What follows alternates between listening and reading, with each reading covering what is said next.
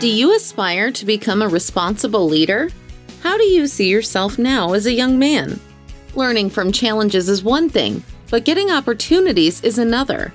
If you're a young man who wants to learn about personal growth, life lessons, and leadership, tune in to Essential 11, Shaping Leaders Among Leaders. Look at that. Right. That's the way I need to see your face, sir. Huge. I need to see it big on my screen. How are you, my friend? I am doing great, Matt. Thanks so much for having me on. My head is already large. It's one of the things my kids joke around with me. They call it like a pineapple shape. So I'm already dealing with a large head. So even larger on the pen screen. It's great. Good. That's beautiful, man. That's the way to do it. That's awesome. And dude, I'm glad we're getting to do this, brother. Thank you. Yeah, I appreciate the opportunity. Oh man, I'm excited. And this is the best part of my week. Like I sent the email out to these guys earlier today, and usually I send it out on Wednesdays ahead of time, right? To introduce the mentors so they have time to dig in a little bit. And, was just on the road, man. And so I've been on the road for the last week, really, and easily 100 hours of work in over the week. And it's just like, but last night got a decent amount of sleep for the first time in 7 or 8 days. And just wake up and I'm just like, I'm so excited. Like, this is just this is the work we get to do. And yes, you know that as much as anybody else.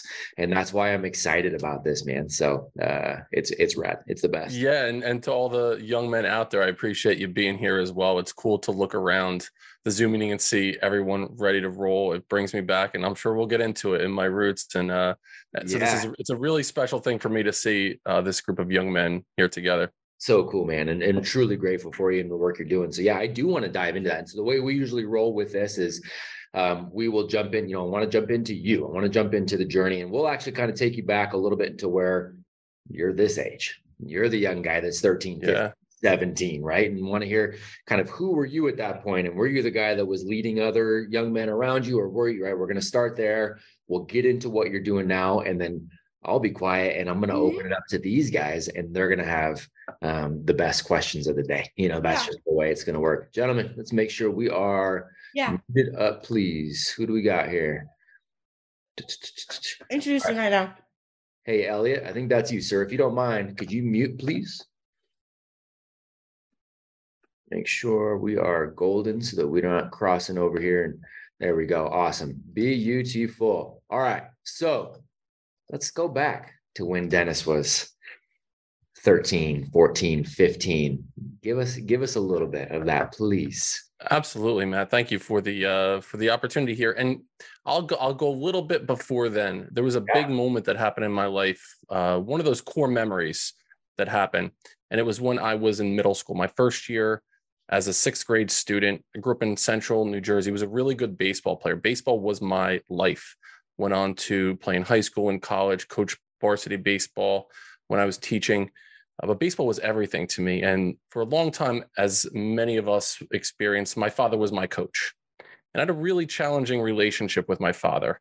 To my father, the way that I perceived love from him was based on how well I did. So if I had a really good game on the mound, I was a pitcher, I felt like I got more love from my father.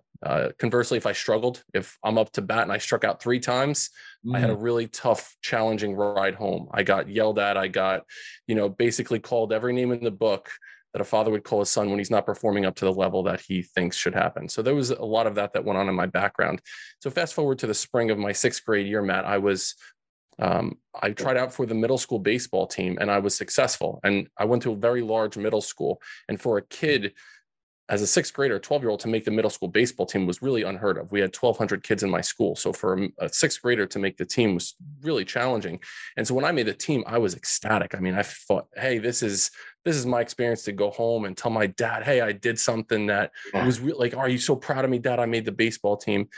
What happened, though, was when I made the team, there were a couple older kids, 8th grade kids that I was friendly with. They hung out with me in the neighborhood. We would play basketball, football, baseball together. They were the guys that I would go up the street to hang with. Well, these 3 kids got cut from the team as 8th grade kids.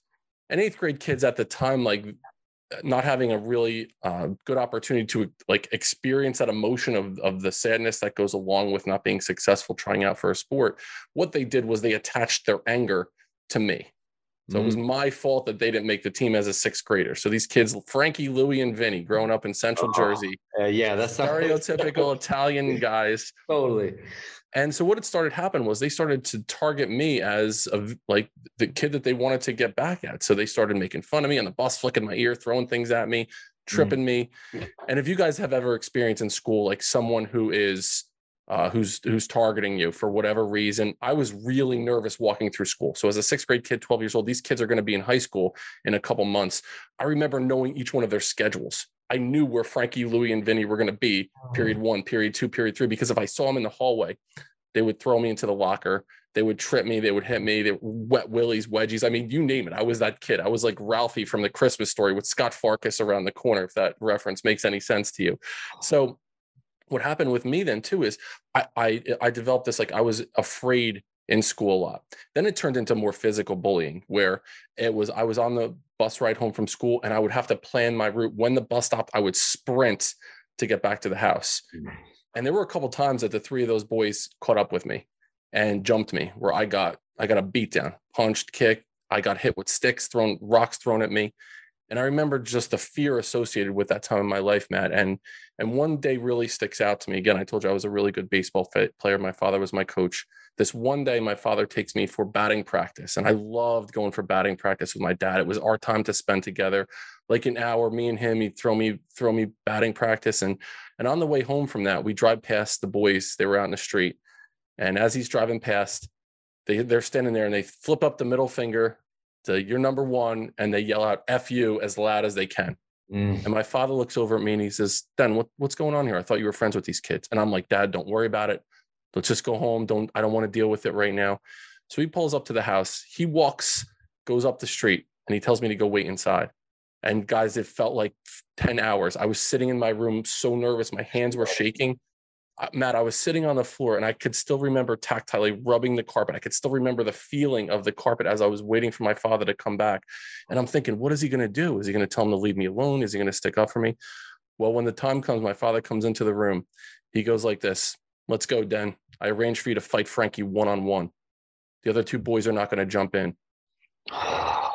And I remember the freezing feeling coming, like starting at the top of my head, going all the way through my spine. And I couldn't move. And when there's a response to stress and fear, where there's the fight response where you go at it, the flight response where you run away, and there's the freeze response where you can't move. I could not move, guys. I couldn't move. And he says it again: "Let's go. You're going to go fight Frankie one-on-one." Still, I don't move. And now the tears are streaming down my face. And he looks at me, he goes, "They were right. You are a punk." And he walks out of my room. Whoa. 12 years old. And Matt, wait, this is the clincher on the story. So the traumatic experience and this traumatic moment.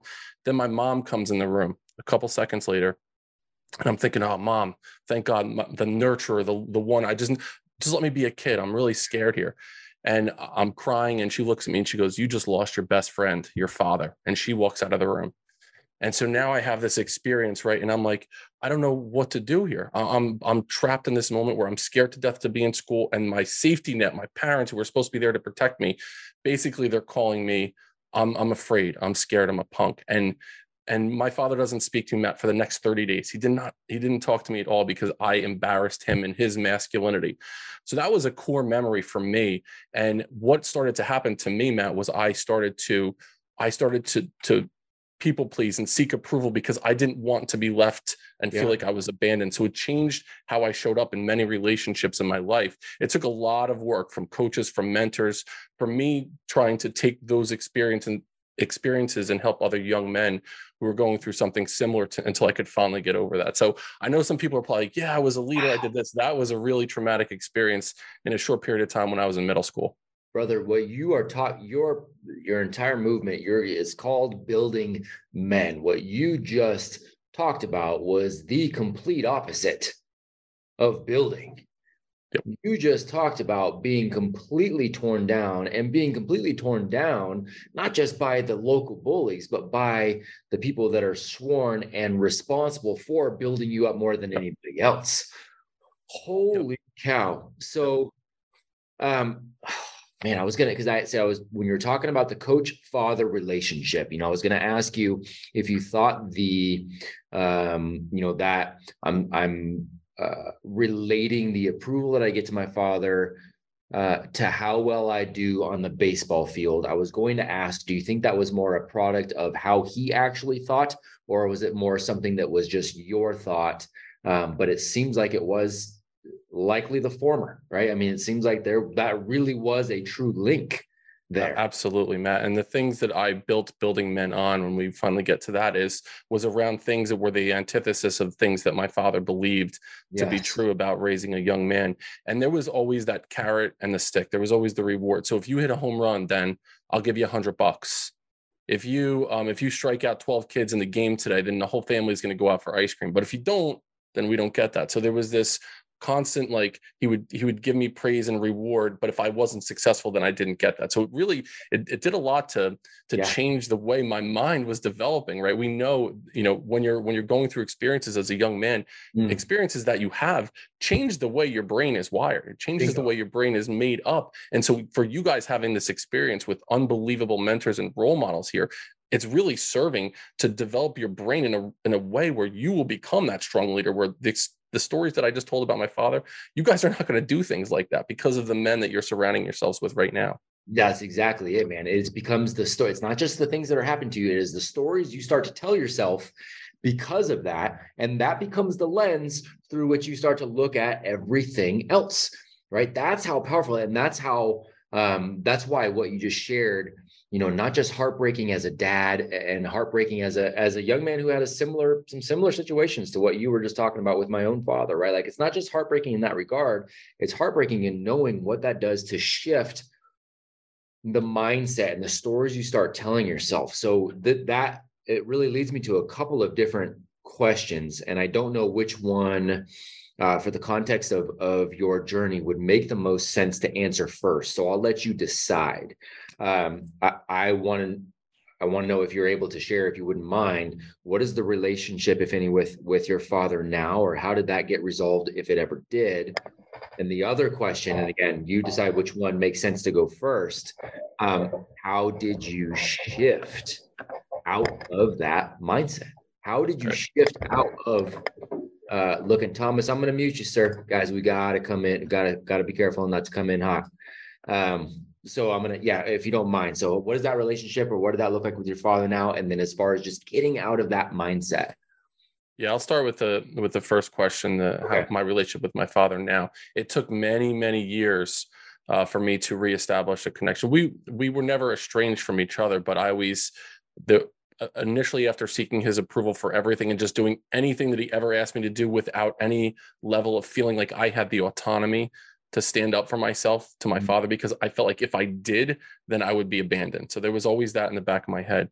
There were a couple of times, Matt, not proud of it, into my later high school, into my college years, where there were situations where me and my father went toe to toe, where something happened and I was not going to back down from that level of bullying that I experienced from my old man, that I stood my ground and we had to be separated.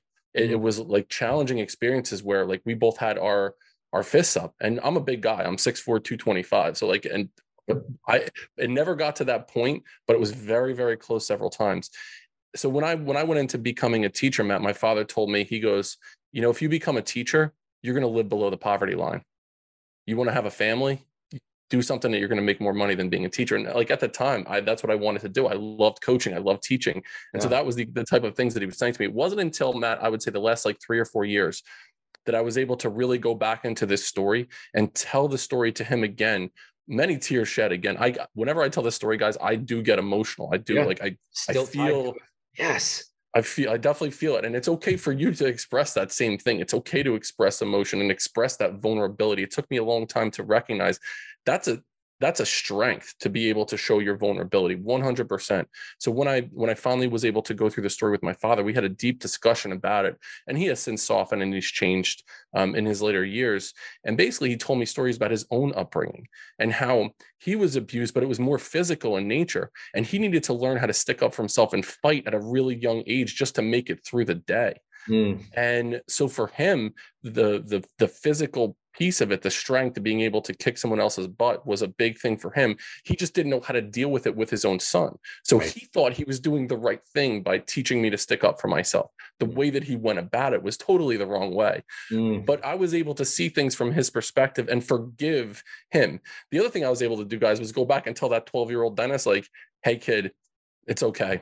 You're scared right now. It's okay to cry. What did I need from my father? I need my father to say, what can I do to help you out here? You want to learn how to fight? Let's go to the gym. I'll put up a box and, I'll put up a heavy bag and I'll teach you. Like, I'll show you the way. That I didn't get that, but that's what I went back and I was able to give myself that piece of what I needed. And Matt, the second question about the shift that I was able to make, it wasn't until I was in my last year of college. I did my degree was in education and I did a minor in sociology. And in my minor in sociology, what I did was I worked at almost a halfway house for young men. And the boys were there because of either the court system, so they got in trouble because they committed a significant crime, or because they were sexually, verbally, emotionally abused at a really significant level. So the Department of Children and Families that are there to protect children put them in the safe space. So I got a job as a bus driver. So I would go after my school in college and I would go and pick up 12 boys from all over South New Jersey, bring them back to this spot. So it was a safe space for them to stay off the streets. And then I would be with them, and I was interning as a group and individual counselor. So I saw all the things that they were going through. I saw things that they were experiencing, the fears that they had, the things that they were seeing on the streets, the things, the lack of family dynamics that they were experiencing. And I was like fascinated with the way that they came together and created this community. And these are boys from really, really tough backgrounds and tough upbringings that were raised on the streets. One kid was there because his father was sexually abusing him, and the kid attacked his father with a screwdriver and stabbed his father with a screwdriver in the neck. And he was in this program. But what I recognized, all these kids from different backgrounds, once we got them together, they were going through similar things as young men. They were sharing similar experiences. And what I found was this community was really cathartic. It helped them get past what they were going through because they had the community, and then they had the adults there that were there to support and to help guide them, but let them like be on their own journey at the same time. So once I saw that, I was like, my calling in life is to do this in some capacity, to help young men really experience that community feel, much like you guys are experiencing here. And then to be able to give them certain piece of advice to help them become the best versions of themselves. Wow, man. There are a lot of really, really good stuff there, you guys. I want to reiterate something that Dennis is talking about right there, you guys. He's talking about how he went further than just, oh, my dad this, and he looked further into his dad's past too and said, okay, well, why is he like this?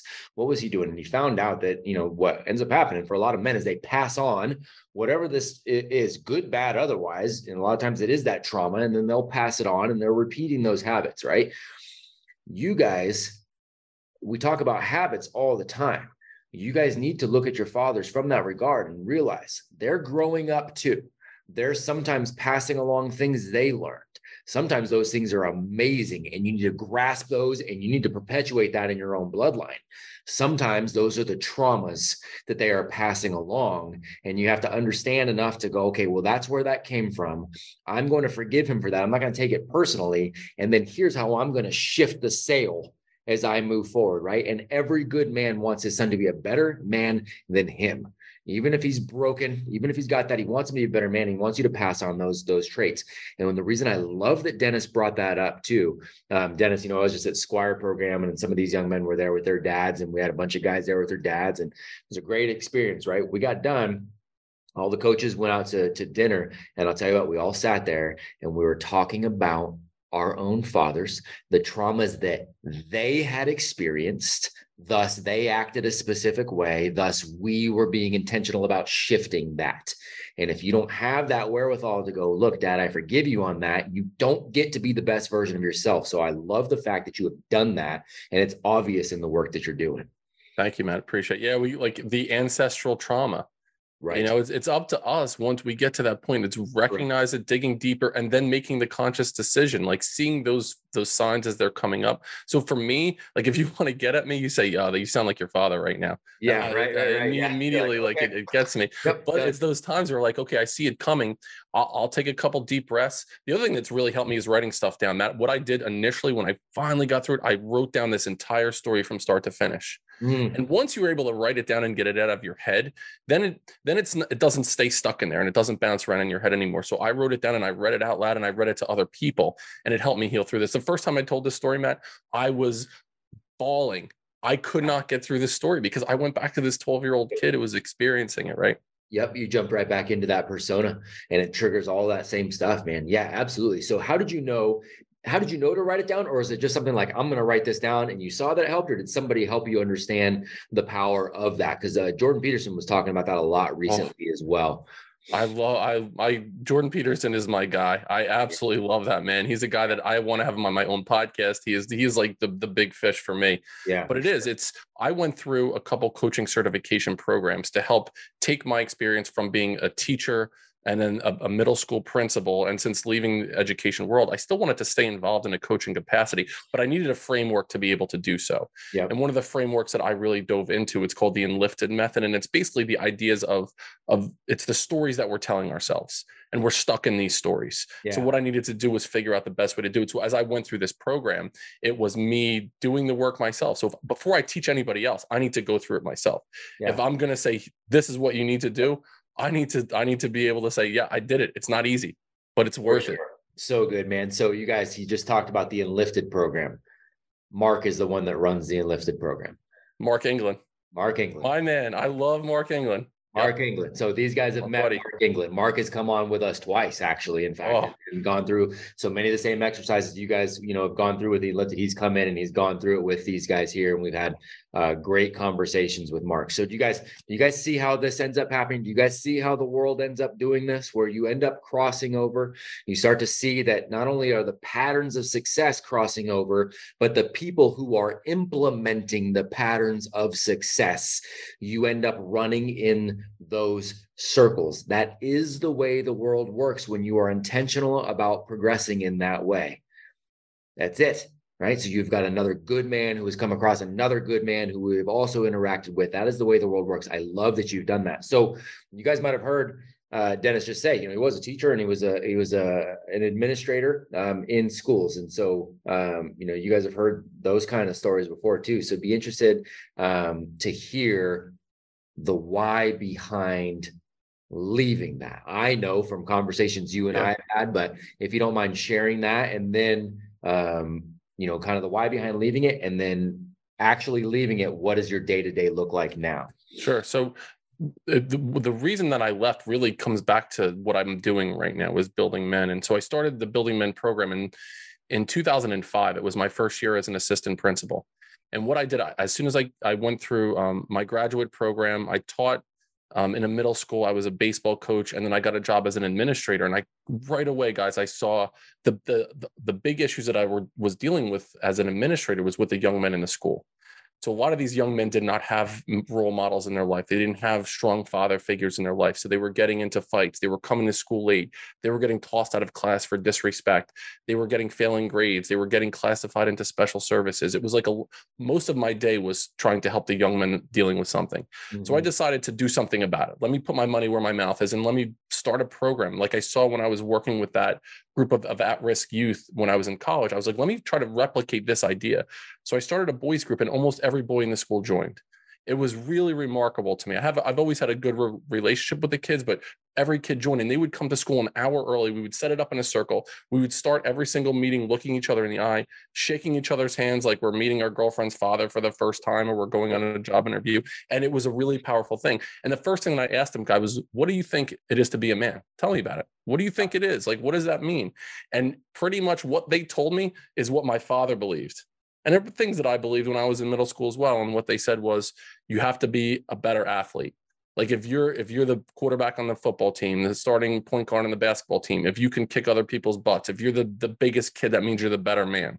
And then they said, it's how many girls can you be with, or how hot are the girls you can be with. So it became like this sexual conquest thing. Like the number of girls that you can have sex with in high school or beyond meant that you were a better man. And then a final thing was, how much stuff can you get? How much stuff can you accumulate? The sneakers, the car, the house, whatever it is.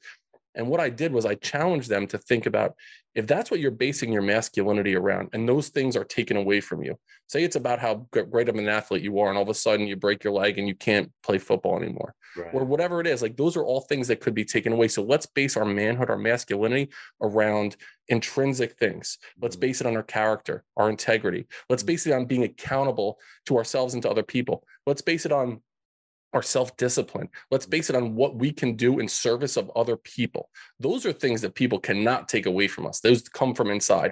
And those went against everything that my father believed in. So what I was doing by creating this program was like, let me help these young men establish ideas of what it means to be a man, which is against what my father was teaching me all those years ago. Yeah. So I did this program for many years. It was almost 14 years that I did this program, and I saw the enormous value. Our suspension rate in the school dropped like 400% in 1 year. Like the kids were coming to school on time. They were, and I'll tell you, I don't believe in like the grades and the standardized tests. I don't believe in that stuff, but that was the metric I was using at the time with what I had. And it was really successful. And these kids are now 29, 30 years old, Matt, and I still talk to these guys. That's right. I still have communication with these guys 14 years later. But what happened was I dedicated so much time to this. My boss, the superintendent, the boards of education and in schools, they were like, listen, our test scores need to go up. We need to raise our test scores. You need to be looking at the teacher's lesson plans. You need to be making sure that the curriculum is being implemented in the appropriate way. And I was like, I need to be doing this stuff. I need to be helping these young men understand what it means to be a man. And basically they told me, well, if you need to do this or you're basically fired, like we're going to get rid of you. And I said, I'll make it a little bit easier for you. I'm done. I'm leaving education. So I left education and right after the school year of 2019, and I started this journey of building men. It hasn't been easy. It hasn't been smooth, but it absolutely has been worth it. Good for you, man. And I think that might have been right around, because when we first connected, when we first chatted, I want to say you were still in the system. Is that correct? Still loosely in the system. I was working as like a consultant with a couple school districts. Yeah. Okay.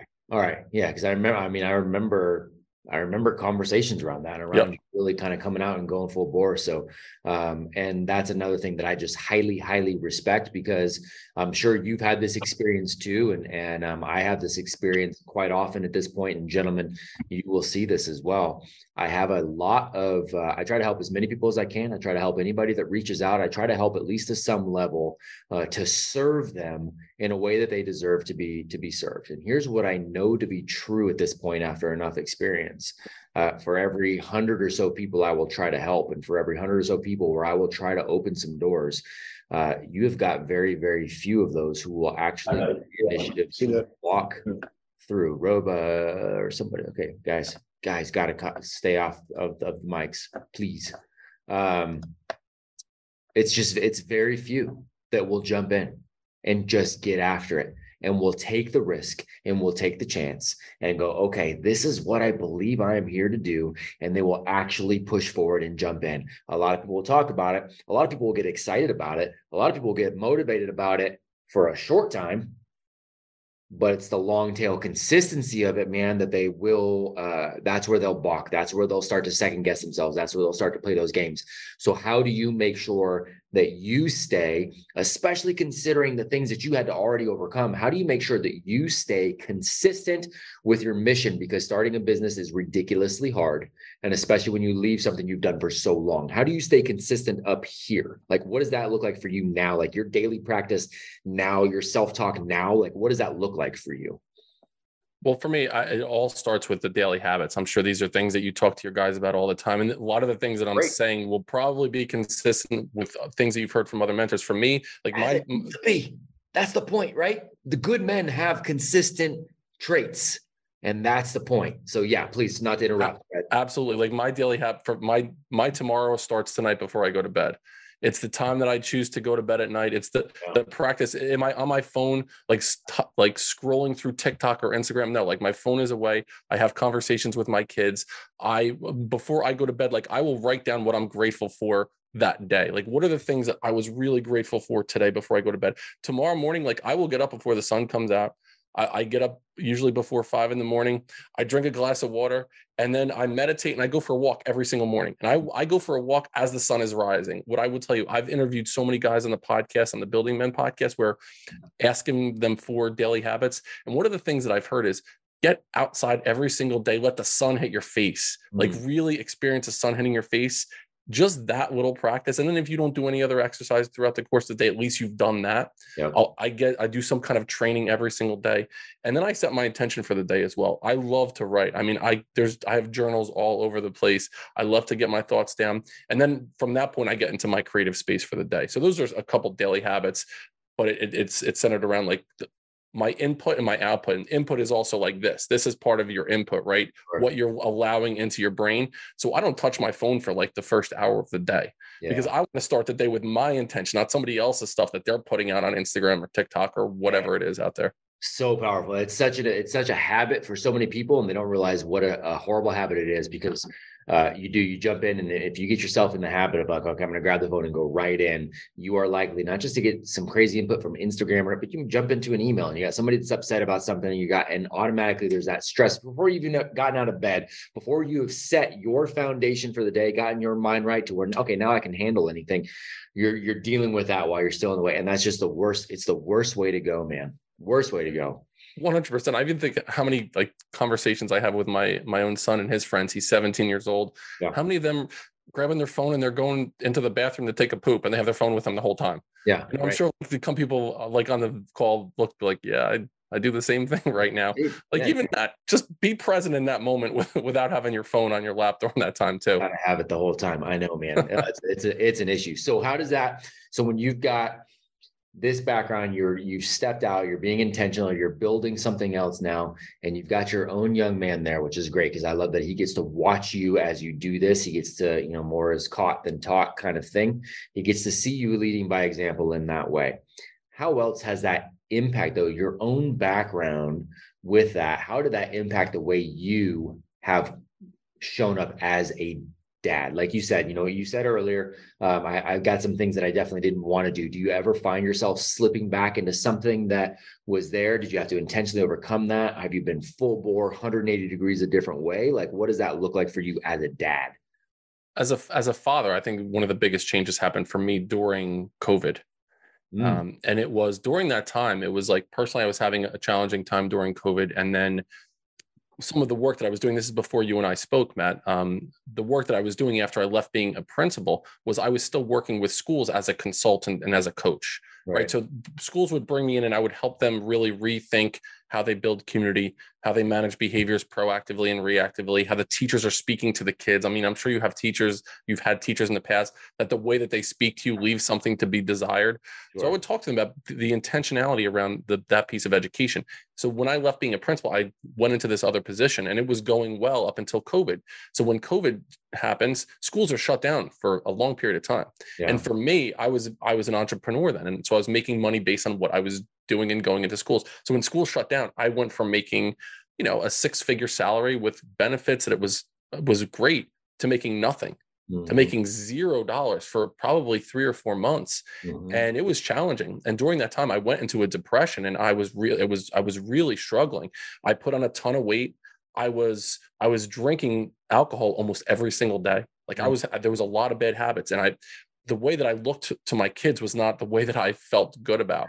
And so I'll tell you, there was one moment, guys, where I was like questioning everything. Like, what did I do? I can't believe I left being a principal. And now, am I not going to be able to put food on my table for my kids? And a lot of negative self-talk.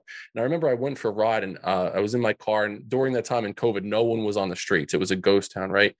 And I remember tears were streaming down my face, and I was really like, what do I do? Do I try to get back into being a principal? I don't believe in it anymore. Is that the antithesis of what I left being a principal for? So I had a lot of these challenging talks with myself, and a song came on the radio, and I'll never forget it. Just like it was the moment that I needed to hear it. And it's a classic rock song. And I remember one of the things that I connected with my dad around was music. And I probably heard this song 1,000 times. And the song is Already Gone by the Eagles. Oh, yeah. It's a 1960s, 70s band or whatever. And the line in the song that struck me was this.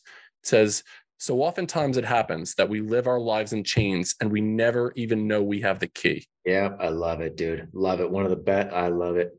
And that hit me at that time, Matt and guys. And I heard the lyrics and I was like, wait a second. And then I listened to it again and again and again and again. And that became like my mantra. Like, if I'm going to make a change in my life, if I'm going to do something positive, the key isn't here. I'm not looking to anybody else to save me. Like, if you want something, you need to save yourself. You need to figure it out yourself. And I was like, at that moment, it was an immediate 180 shift. I'm going to change everything in my life. I got myself back into shape. I lost like 40 pounds over the course of the next 3 months. I stopped drinking. I started these daily habits. Like, I went all after it. And I was like, what is it for me? What is my mission here on this planet? And I went back to building men, went back to all the way that 12-year-old kid who needed someone there to support him. My experience working with that group of kids in college, and then the Building Men program. I'm going to do something with Building Men. And I didn't know what to do then. It was just this dream that I had with, like, all right, let me figure it out. So I said, I'm going to figure out how to start a podcast. I've listened to a couple. This is something that I can do right away. So I taught myself how to start a podcast. July 1st of 2020, I released the first episode. It was called The Decision. Not knowing what I was going to do. It was ready, fire, aim, not a whole big plan in place. It sounds ridiculous when I go back and listen to it. It sounds really bad. But what I decided to do is I'm going to put it all out there on the table. I'm going to learn how to do this, figure it out, come up with some cool things. And then I started interviewing some unbelievable men from all over the world. Your man here, Matt, was one of the guys that I interviewed on the podcast. And now it's turned into a movement. Now it's turned into something where people are knocking on the door to come on and share their stories. And it's turned into this level of success that I never could have imagined 2.5 years ago when I was in that really low spot. I'm so friggin' pumped for you, man. I'm so pumped for you. I love that. And you guys, that whole concept of, dude, you've got the key. Oh, it's the one thing that, if you guys get nothing else out of this entire 12 months together, if you guys walk away with that understanding, then dude, it's a victory, right? It's it, because so many people, and I had a call earlier today with a family who's just like, hey, and it was a father and son. They said, hey, can we jump on? We'd like to learn a little bit more about Apogee, both what you're doing on the on the young man side and on the dad side. And so sure. So I jumped on a quick Zoom call with them, and they said, okay, well, what are you going to do for our young man? He's 15 years old and he's on the call. And I said, well, we're going to put out a roadmap, but we're going to invite him to take that on. We're going to invite him to take on the challenges and the projects. And okay, but how are you going to make sure that he gets something out of it? I said, we're going to literally put the best of the best of the best in front of him. I can't force him to get anything out of it. He's got to want to get something out of it. Well, he's 15. He's got that. And it was just excuse. And I'm like, hey guys, I'm going to go ahead and cut this short, man. This isn't going to be for you. Like, we're going to lay this stuff out. We're going to put everything right here. We're going to offer you the opportunity to jump in and pull a ridiculous amount out of it. But you've got to want, I can't force that. I can't force it. That's it. The key is in there. And you're owning that, dude. Oh, so excited. So gentlemen, here's what I want to do. I've got another question here that I want to ask Dennis, but I want you to go ahead and start putting your hands up so I can start bringing you guys in. You guys are going to ask the better questions. So put those up in the chat, and then I'll start pulling you guys in. But you're talking a little bit about that intrinsic, the intrinsic value, and how those are the things that we can hold on to, because those are things that are real. Those are the things that can't be taken away from us, and that's something that's been coming up lately. We had Mark Bell on last week. If you're familiar with Mark and kind of his whole story of being this, world record holder, and now he's this millionaire inventor. I just spent the last few days, I was with John Lovell. We were talking about his young men and kind of like, and all these, we were talking about legacy, and we were saying, look, man, the only legacy we can control, the only legacy that we can that matters is who we are in here. And if we die, the people that we see every day, our families, our wives, our kids, what do they say about us? Like, that's it. There's your legacy. Anybody else, that's great. You hope you've impacted as many people, but that legacy is there because it's closer to, okay, who is that person really day in and day out, right? I mean, it's that. So how are you imparting that specific thing, these conversations you've had with these young men? How are you imparting that to your own son? Do you guys talk about those things? Is it just through example? Like, what do you do intentionally with him? Intentionality is the big word there, Matt. I appreciate that. So my son is 17 years old, and on his 17th birthday, I brought him to the studio, and I interviewed him on the Building Men podcast and talked to him about his life and his experience. And it was really, really cool. And I told him, listen, I want you to be 100% transparent with this. So feel free to say whatever you want. I asked him, I said, what could I have done differently as a father? Yeah. Like, is there anything that, and he's like, Dad, he's like, you nailed it. He's like, I don't feel like I would have asked you to, and like, for me to hear that, it brought tears to my eyes. And there were things that I know that I would have done differently as a father. But the coolest thing is to see him leading right now. So my son he just had his last high school football game last night. He started varsity quarterback as a freshman. Wow. Think about that, 14 years old. And so he's been a varsity starter for 4 years. When he took over as the freshman quarterback there, they had a systemic losing environment there. So they had lost like 50 straight games. So his freshman year, he comes on, they go 0-10, but he started every game that year. And he started to gain the respect of the older kids. Then all of a sudden, his sophomore year, they won the first game of the season. And this was the COVID shortened season, won the first game of the season, wound up going 5-3 that year. And last year, they wound up going 10-1 in his year. And so the what I saw him go through as a leader, when you talk about legacy, it's the conversations that we're having, just he and I having conversations about anything and everything, the time that we're spending together, but it's all done with intention. So I'll want to teach him about perseverance, but it's not about me telling him about perseverance. It's about doing a workout to where he wants to quit. Right. I'm like, listen, one of the things I will tell my kids all the time, and it's the way that I end the podcast, is go one step further than you thought you could go. Yep. I end every single podcast. And that's a lesson that I teach him, not by me saying, Den, do this. His name is Denny. But it's like, I will do this with you. If the lesson is about accountability, like, we will talk about it, but then we'll be accountable to other people that way. Right. So the way that I do it is by intentionally putting these experiences in front of him and then having conversations around it, being vulnerable with my son. And then he feels the same way around me. I'm going to post it on Instagram probably tomorrow.